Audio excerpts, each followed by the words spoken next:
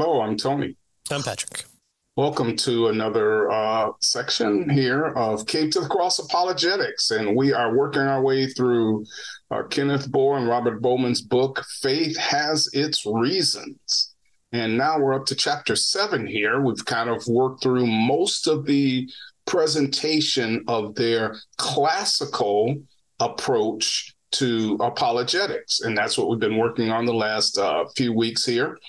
And this is the last chapter that deals with the classical approach apologetics. And what they want to do in this chapter is kind of now do a critique mainly of this particular approach to apologetics. You'll recall that classical apologetics has kind of a two-step approach. They first prove that God exists, and then secondly, they show that the Christian God is the one that you should believe in. So that's kind of the basic idea of the classical approach. And what we'll see here in today's portion of this particular chapter is now they're going to give some strengths and weaknesses of this particular approach. So let's dive right in, Patrick, and kind of see how what they have to say about this particular approach. You'll also recall that there are 4 approaches that this book works through, right? So it's a mammoth book. It's probably an inch thick or something, right? And they're working through these various approaches, the classical approach, the evidentialist approach, what they call reformed or presuppositional approach, and then the fideistic approach. All right, so what in this concluding chapter on this classical approach, they tell us that they're going to summarize the model or the paradigm for apologetics, and then they're going to illustrate its use in practical apologetic encounters, and then consider its major strengths and weaknesses. Now, one of the things that they do in this chapter that we're not going to cover is they give a hypothetical dialogue between a believer who holds to the classical approach and 2 unbelievers who there's a discussion with, right? And so it's pretty hard to kind of capture that in terms of presenting it. And so, get the book if you don't have it. It's really helpful, I think, in terms of helping you to understand this particular approach. But we won't cover that. We'll just look at their kind of summary of the approach and then the strengths and weaknesses that they give us. They explain this chapter that they're summarizing it under 2 headings. The first portion of it here, meta-apologetics and then apologetics. And they have 6 specific questions under each of these headings. So 6 questions under meta-apologetics and 6 questions under apologetics. And so they're going to then apply this analysis of these questions to this classical apologetics model. So why don't you get us started with meta-apologetic questions? Yeah. And what's great about this too is it does, you can use this as a reference because you have these summaries of it. So once you've read the book in total, then you can go back and go, okay, what was the evidentialist, 6 main points again? And so you can flip to that section, or you can get it through a different way through this dialogue part. And for that one, you have to go to a Christian apologetics podcast that acts out the theology that you're supposed to be doing. That's right. We're not that good of actors. So yeah, we're not actors at all. Right. So we start off with the meta-apologetic questions, and they say that they deal with the assumptions or approaches taken by apologetic method to the relationship between apologetics and various areas of kinds of knowledge. So in chapter 5, we considered the approach taken in classical apologetics to epistemology, which is, of course, the theory of knowledge, how we know our things that we know or claim that we know. Then there's theology, philosophy, science, history, and experience.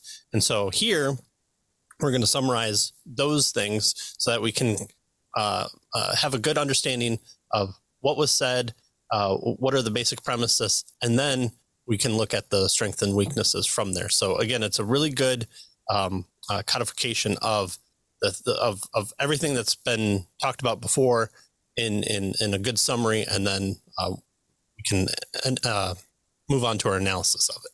Yeah, good. All right. So the first thing then is the epistemological question. And basically, this question is, on what basis do we claim that Christianity is true? What's the basis to show or the claim that Christianity is true? And so for classical apologetics, the emphasis, as we have seen in previous discussions, is logic, right, in its defense of the Christian faith as a form of knowledge. So classical apologetics wants to say, hey, look, it's logic that is the basis for how we determine the truth of Christianity. In fact, any claim. Right. So logic is what classical apologetics emphasize with regard to the basis of Christianity being true. Now, you might say, well, duh, that seems, pretty straightforward. But what we'll see as we get into some of the others is this is not necessarily the basis that other approaches use, right? Right. So it might be talked about. It might be talked about as important, but for the classicalists, this is the big emphasis. This is what they're going to constantly go back on as their touchstone of the distinctions between them and the others. All right, good. All right, and then the second question, and remember there are 6 of these here. So the second question is, what is the relationship between apologetics and theology? Right? So theology is kind of the study of God kind of thing. And classical apologetics typically regard the intellectual discipline of apologetics, notice this, as in some sense preceding theology. So apologetics comes before theology is what they're suggesting the classical approach is. So apologetics seeks to defend the basic principles and assumptions of Christian theology. So it's kind of foundational. It precedes theology, and it attempts to explain why we ought to believe in the Christian faith as revealed in Scripture and practiced in the Christian church. So basis of truth, logic. The relationship between apologetics and theology, apologetics comes first as establishing a foundation for theology, according to the classical approach as they present it. Right. And we're not getting strengths and weaknesses yet. So, okay, let's hold on. Yeah. All right. Well, third, we look at how they engage in philosophical defense of the Christian faith. Well, classical apologist has the most positive view of philosophy in general, and even a non-Christian philosophy of the 4 approaches to apologetics that we'll be looking at. Classical apologists tend to see a great deal of overlap in subject matter and method between apologetics and philosophy. In fact, they're almost so parallel that it would be almost hard to distinguish sometimes between the two. Yeah. In fact, some of would suggest that you probably should at least take a philosophy course in order to do well at apologetics, something like that, right? Yeah. All right. And then number 4, the fourth question is, can science be used to defend the Christian faith? Now, again, if you're saying, well, wait, you want a defense of the Christian faith, of course you should use science. And we're going to see as we go throughout, this book that some positions don't necessarily, agree with that. But for the classical apologist, even though they take a cautiously positive approach to the findings and theories of science, still they regard modern developments in science, especially in cosmology, as encouraging confirmation of key aspects of the Christian theistic world, right? So notice, for instance, William Lane Craig uses a Big Bang cosmology to help, defend his Kalam cosmological argument, right? He also uses a form of the teleological argument, the anthropic form of the teleological argument to help defend his Kalam cosmological argument. And so for this approach, right, for classical approach, science is useful in defending the Christian faith. Mm-hmm. Yeah, even Craig has gone on to at least affirm in theory multiple worlds theory, which has been almost used for the purposes of allowing the factors for evolution to to not reach 1 over infinity and therefore being impossible. So you just create infinity worlds and you say, oh, well, out of infinity worlds, this one's infinity over infinity, which gets you 1. Therefore, evolution is possible. But he'll grant and say, OK, let's grant all these multiple worlds. Well, God has to be a God over all these multiple worlds. And so, to a certain extent, he'll for the very least, he'll grant certain major movements within the scientific community and then argue for the existence of God from there and saying, if this is true, then God still has to exist because he is God. And so what can we know about God based on our scientific observations? So he has done that in the past. All right. And then the fifth one, can the Christian faith be supported by historical inquiry? Well, the main concern that classical apologists have regarding history is to show that true knowledge of the past is possible. They admit that the competing worldviews and other factors tend to skew our perceptions of the past. And for this reason, they typically conclude that an accurate view of history, especially with regard to the significance of past events, requires adherence to a true worldview. So here's the second step in their approach. The first one is to reason in logic and view the scientific possibility of there being a creator, of God being possible. From the apologetic, our theology flows, and then we say, okay, well, has God entered into history at any point in time where we can know him? And of course, they're going to say yes, because they're Christian apologists, and Christian apologists, it's in the name Christ. And so we're going to hang our hats on Jesus actually existing, him performing miracles, him living for a certain number of years, interacting with the community around him, and then ultimately being betrayed, dying on the cross, being buried, and then ultimately resurrecting. And from the resurrection, have interactions with people. And so again, we'll tie in this portion a lot more with our second method, of course, with the evidentialists.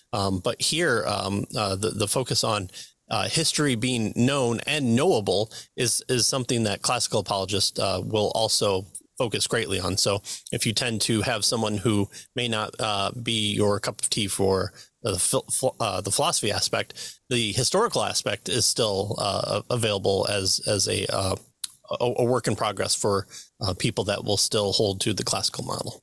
Yeah, good. All right.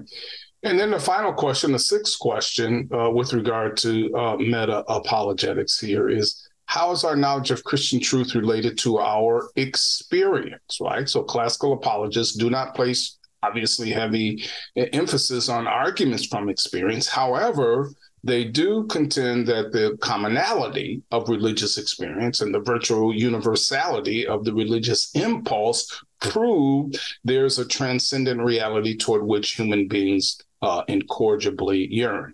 In other words, if we have this need for this kind of experience, then what we find in the world is usually the things that we yearn for and need and desire are available, kind of thing, right?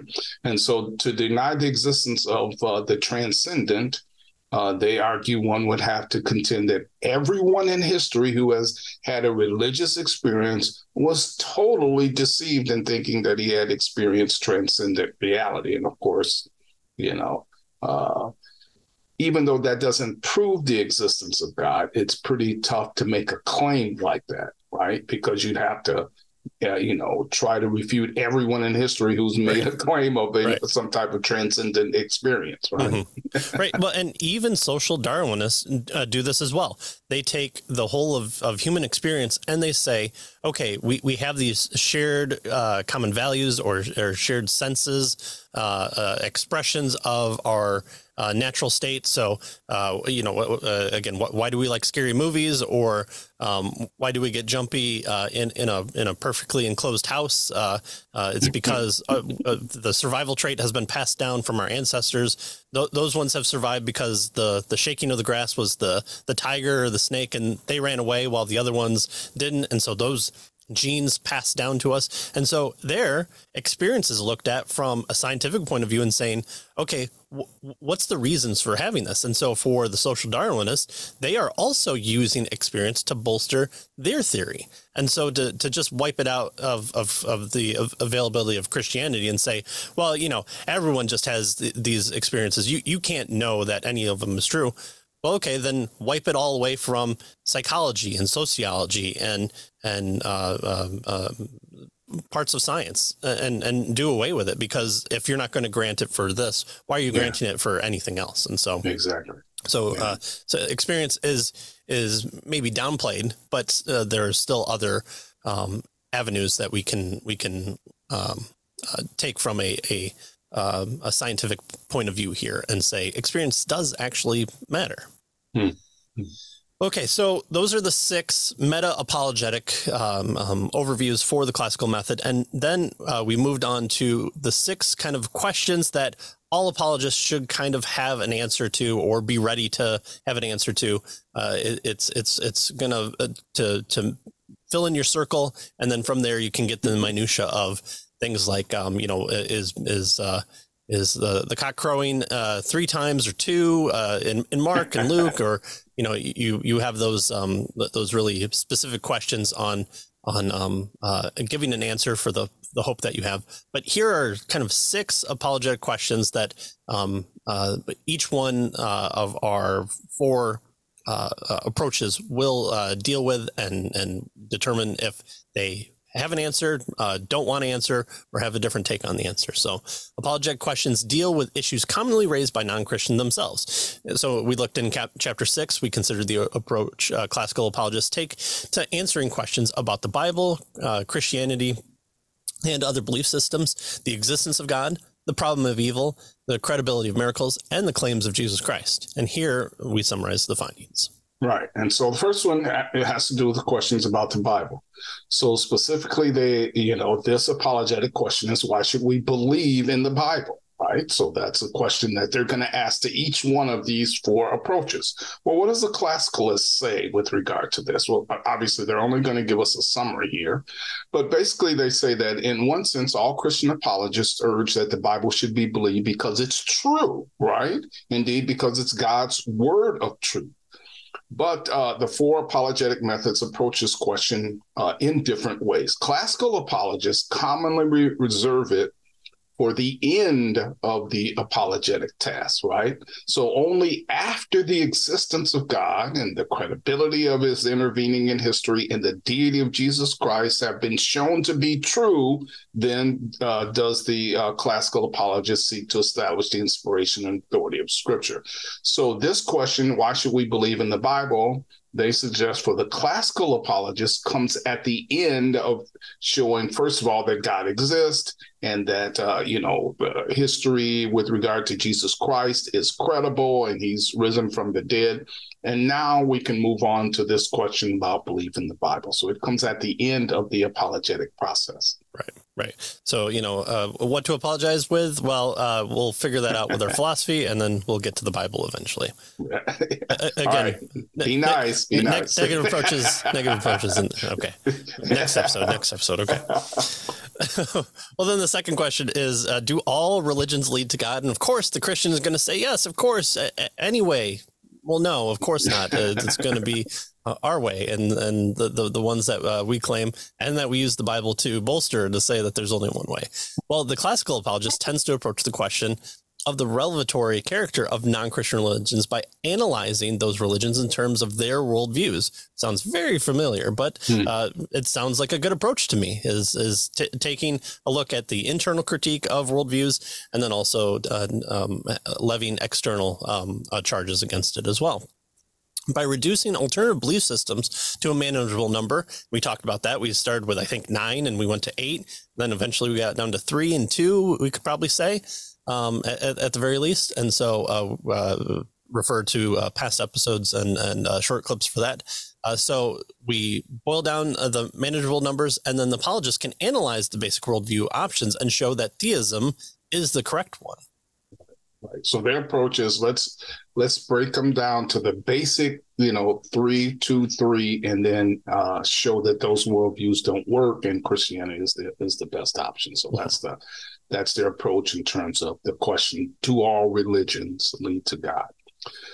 The third question here is, how do we know that God exists? All right. And so although classical apologists are generally careful to point out that there is no substitute for a personal relationship with God through faith in Christ, and of course the indwelling presence of the Holy Spirit, they do maintain that the existence of God can be demonstrated rationally. And so most of them do not endorse all the traditional theistic proofs. They all endorse one or more of those arguments in some form, right? So they may not endorse all of them, all of these various traditional proofs, right? The cosmological, teleological, the ontological, the moral argument, and that sort of thing. They may not endorse all of those, but they at least endorse one or more of these arguments in some form to show that God exists. Mm-hmm. Yeah. In fact, someone in our comment section for one of our short clips replied to an atheist with, I think, 26 different argumentations for the proof of God. And so they're out there. And again, you might have people that have picked their favorites because it's theirs, or it's the one that makes the best point for the situation that they're in. Again, William Lane Craig's known for the Kalam argument, and then switches posts to the moral argument, and so that's kind of his MO there. And so there's a whole bunch of different rational proofs for God that we can go down. Yeah, and if I remember right, I think Alvin Plantinga has a list in one of the backs of his book, maybe God in Other Minds, but I'm not sure which book. And he has a list of 25 or 26 arguments for the existence of God in the back of that book. So it's kind of interesting. Yeah, nice. All right, well, why does evil exist if God exists? We keep coming back to this question, and the classical apologist usually addresses the problem of evil in its historically most influential form as a logical conundrum. How can God be all powerful and all loving yet permit evil? That's the question that's levied. That's the charge. So is he all powerful? Then why does evil exist? If he's all powerful, or maybe he's not all loving, so therefore he doesn't want to be allowing for evil to cease, or maybe he's not all powerful and he can't stop it. And so that's the conundrum that's permitted in that line of argumentation. Well, this seems contradictory. And typically resolved, this type of contradiction is typically resolved by showing that it is logically necessary, or at least logically possible, for God to permit evil in order for God's loving purpose in creation to be realized. And again, this is something that sounds very close to what we talked about in What About Evil by Scott Christensen. And he builds it out more and builds it in probably a slightly different way than what any classical apologist would take. Tends to be a free will defense. So evil originated because God created beings with the capacity for choice, a free will defense, and that free will has to be defined specifically, and we won't get in that here, but there is usually a distinction made with classical apologists versus presuppositionalists or reform people. And that's a discussion for another time. But evil will be overcome both because God will one day eliminate it, and because God will bring about a greater good as a result of the evil he has temporarily permitted. And so if you just want to boil it down to one thing that you want to look at, rape, murder, wars, no, look at the crucifixion. The crucifixion is the only time that God has been killed, that he willingly gave himself up to evil people, where he could have saved himself, and he still retains all his power, and he does it for a purpose, right? And so it's the only time that a truly innocent person has stood trial and was ultimately found guilty. So you have deicide right there in front of us, and so we can look at the cross and say there must be a purpose for this. And in fact, once you get to the Bible, for classical apologists, there are reasons given. And so we see this as a tenable position for Christians to hold. Right. And I think, it should be emphasized that really the free will defense is really one of the most important ones that the classicalists, kind of hang their hats Sure. on generally, right? The greater good theodicy is used, but I think the free will defense, if you listen to these folks, the free will defense is the one that they really work through. Mhm. All right. The fifth question says, aren't the miracles of the Bible spiritual myths or legends and not literal facts, right? And so our authors tell us that classical just defend the coherence of belief in miracles. They attribute modern denials of the biblical miracles to an anti-supernatural mindset that at its root is a product of a non-theistic worldview. So notice we're back to worldviews again, right? Thus, miracles must be defended primarily by defending the theistic worldview and then showing that they are neither impossible nor implausible given the existence of God. So once you can show that God exists, right, and the theistic worldview is coherent, rational, that sort of thing, then if God does exist, then there is no problem with regard to whether or not he would, perform miracles. And so that's kind of the approach that they take with regard to miracles. Right. It's a worldview kind of approach. From a theistic worldview, if God exists, then miracles are clearly possible. And Right. miracles are not are kind of God working in extraordinarily in our midst, as opposed to how he generally does works ordinarily, something like that. Right. And this is where correction of atheists have to take place, because it's usually talked about as, it's God upending the natural order of things. That's right. And the then violation of the laws right. of logic or laws of nature, that kind of stuff. Right. Yeah. And we're not saying that God makes square circles. We're saying that a ball rolls off the table and you grab it is not a violation of the laws of gravity. It's you entering into the normal course of what would happen in a natural way, or here it'd be a supernatural way, because you're coming from the outside and you're picking up the ball. And again, C.S. Lewis is talked about here as being a classical apologist, and he's the one that I would point to, and I've highlighted probably this book more than anything else, but his Miracles book talks about this, is if you do not grant me the possibility of miracles, because you know that miracles aren't possible, then there's no jumping off point from either of our side. And so again, here we want to talk about neutrality of a platform, but Lewis does make a great point of just saying the very fact that it's wanting to define God through only the scientific method.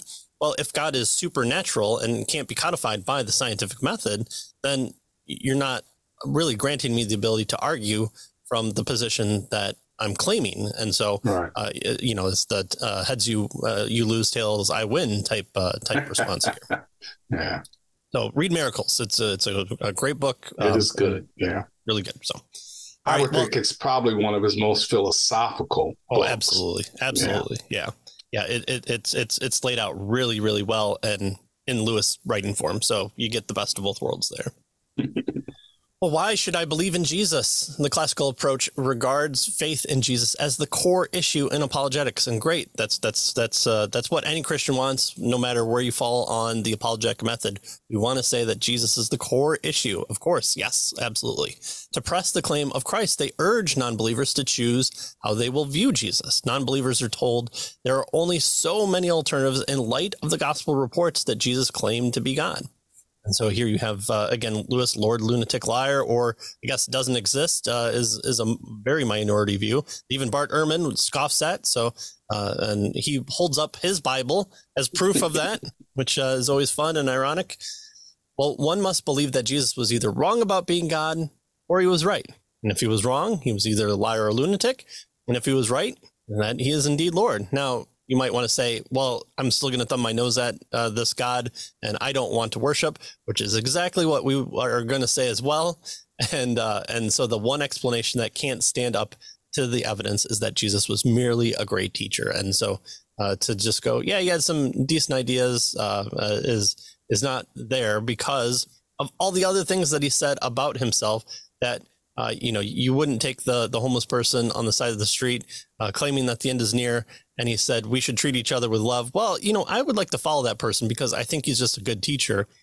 Well, there are some other things that he says about a good many other things that you would not want to hitch your wagon to. And so. Right. Yeah. Good.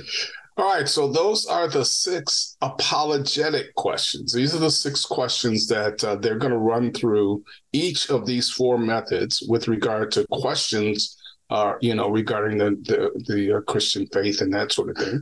And they've given us now answers from the classical approach.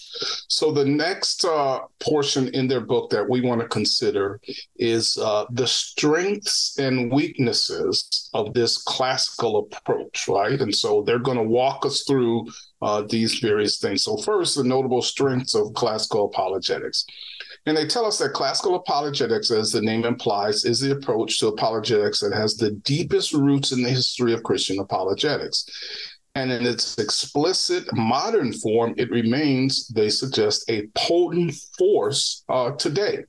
And so they want to give us several strengths that account for this approach's perennial success. First, it affirms the universal applicability of reason. One of the great strengths of classical apologetics is its emphasis on the inescapable character of logic and reason.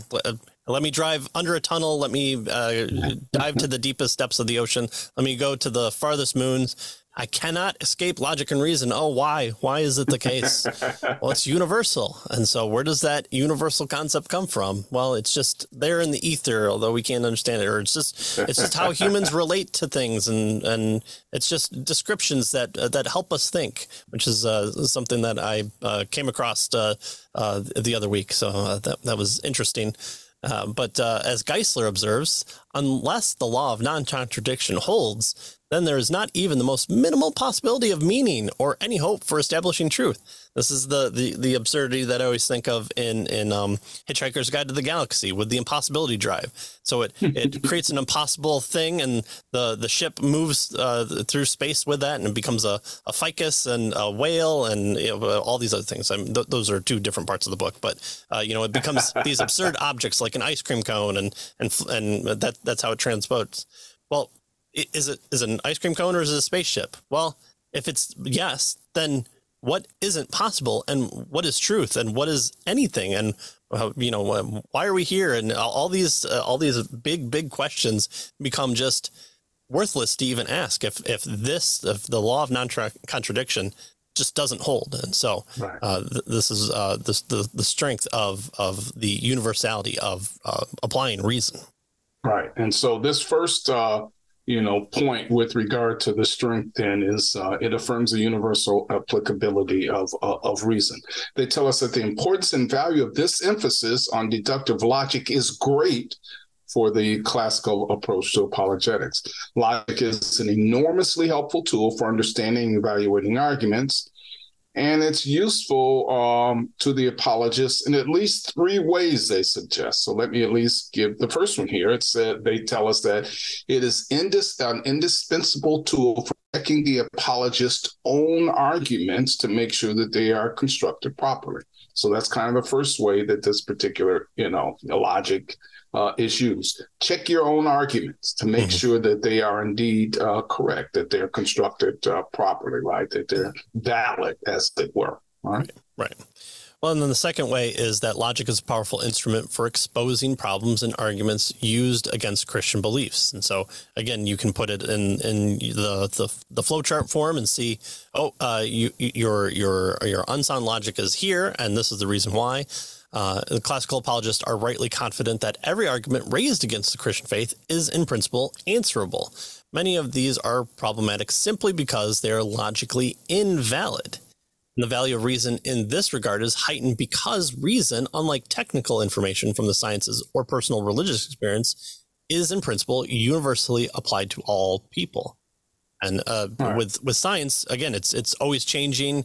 We see the phenomena. We experience variations in the phenomena. You have people saying, "Oh, it's this," and all the scientific community saying, "No, that can't be the case. This is the one truth that we always hold to." And then enough people go, "Well, hold on just a minute.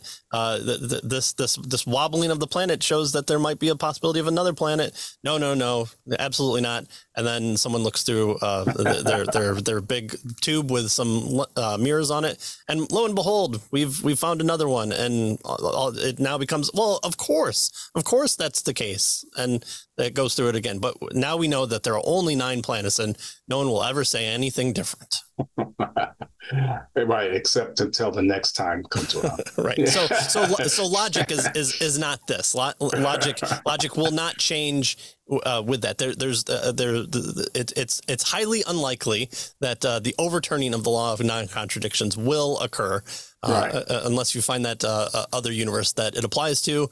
And by that time, our universe has been dead because there's another universe that has taken over all other universes. That's right. And it's turned to an ice cream cone or something. Right, exactly. All right. So first of all, then it affirms the universal applicability of reason, right? And this is an indispensable tool for checking the apologist's own arguments. It's a powerful instrument for exposing problems and arguments used against Christianity. And then thirdly, they tell us that the emphasis on logic is helpful in commending the claims of Christ to intelligent non-Christians. They say that too often unbelievers get the impression that Christianity is an irrational faith that requires people to suspend their critical reasoning faculties. Classical apologists work to overcome this stereotype and to reach out to the educated and intellectually oriented non-Christian with the message that the God in whom we believe is the God of reason and truth, right? So logic is helpful then in commending the claims of Christ to intelligent non-Christians. So this is, they suggest, a strength of the classical approach, this emphasis on, the universal applicability of reason. Right. And so both Christians and non-Christians alike should stop watching the TV and movies where it says, if you have only science, then what room is there for faith? Faith is this amalgamation of just hopefulness and wishful thinking. And we just reach out there with faith, and we just let God do what he wants. And it's just, we just have to do that. Well, but what is faith? Again, every time that we approach faith in our catechism with my children, all right, what is faith? Faith is trust. And so we need to have this non-Hollywood defined version of what faith is and say, faith in what? What is the faith that we're having? It's not just this c'est la vie type deal. It's a trust that God is working, and has worked in history and for purposes, and of course we turn to the Bible for that as defining what to exactly have faith in. So stop watching too many movies, and I'd suggest a good book, but there's a lot of people that don't like it as much, so we'll do that. All right, well, next, it raises awareness of the unavoidable role of worldviews. Unavoidable worldviews. Look at that, classical apologists. We can talk about these things. It's unavoidable. Well, classical apologists rightfully emphasize that it is impossible to think about the world at large or about facts or experience apart from some worldview, right? We all approach it. We may not codify it. We may not say, oh, I've learned a new piece of information. I'm going to slot it into this portion of my worldview. You just take it in. It's how you experience the world. If all you do is traffic, work, TV, sleep, you are still existing within a worldview. You've built it up in some capacity, in some framework, and it might not be the full breakdown in logic form, but you still hold it, and it's unavoidable. Everyone has one. The classical apologists recognize the fact that facts are perceived in accordance with an interpretive framework, a way of looking at facts themselves, and even of thinking about the concepts of facts. There's no such thing as a brute fact that exists out in the world. It's evidence when it's interpreted. And so it says this bone in the dirt is something for my theory because this, and it's not something that can just be wiped away and say, well, I don't accept this as anything, and therefore it doesn't exist. But that only facilitates that you're not arguing for a total completion of your worldview, and or an upending of it if you find certain interpretations cannot hold because of facts coming in, or you explain it and we can validate it either by an internal critique, which is the best, or an external critique, and hopefully encourage you to turn over a new leaf and break down your worldview and replace it with a better one. Right. So this raising awareness of the unavoidable role of worldviews. Now, they tell us that this emphasis on worldviews is significant and valuable for at least two reasons. First, non-Christians are often unaware that they look at life through a specific set of worldview glasses, right? And so this, making them aware of this can help non-Christians rethink some of their beliefs, right? They're saying, well, this is just the way things are. Well, no, actually, you're looking through it at the world through, worldview glasses.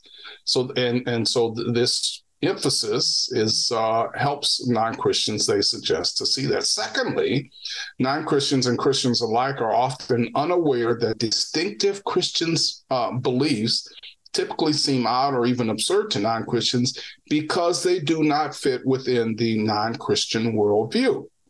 And so comparing the two worldviews can help non-Christians recognize the rationality of Christian beliefs given a theistic worldview. All right, and then our third major strength that we're going to talk about recognizes common ground with non-Christians. The third major strength that our authors say that is a strength of the classical approach, its ability to find common ground with non-Christians in the principles of reason and in whatever truths that already believe. So if reason and logic are universal, then we all experience it. We all have the same ability to grasp it. There might be a difference in understanding or interpretations, but it's like walking in air, right? We're all walking in the air. Now, some of us could say, oh, there's no air around us. I don't see it. Therefore, it doesn't exist. But we're all experiencing it in some capacity. And so we have the ability to relate to other people who are walking around, or fish in the water, or, the only philosophical fish know that they're swimming in water.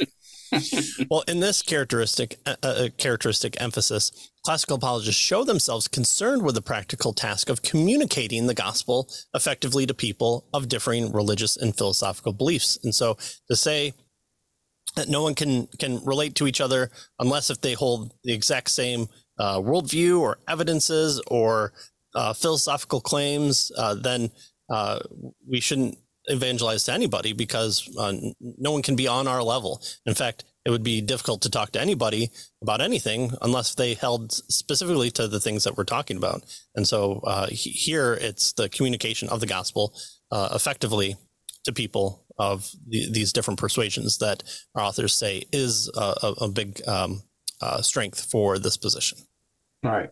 And so these three then are our book suggests the strengths of this particular classical approach, right? It affirms the universal applicability of reason.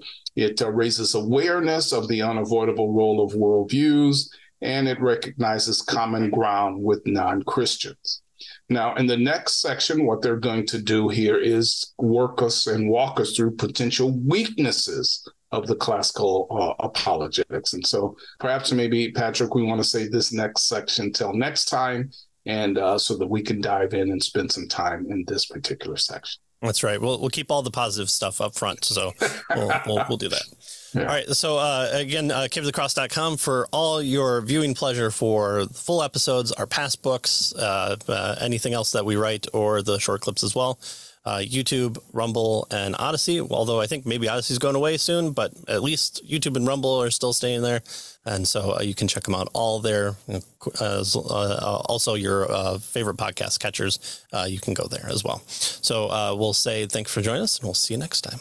We'll see you next time.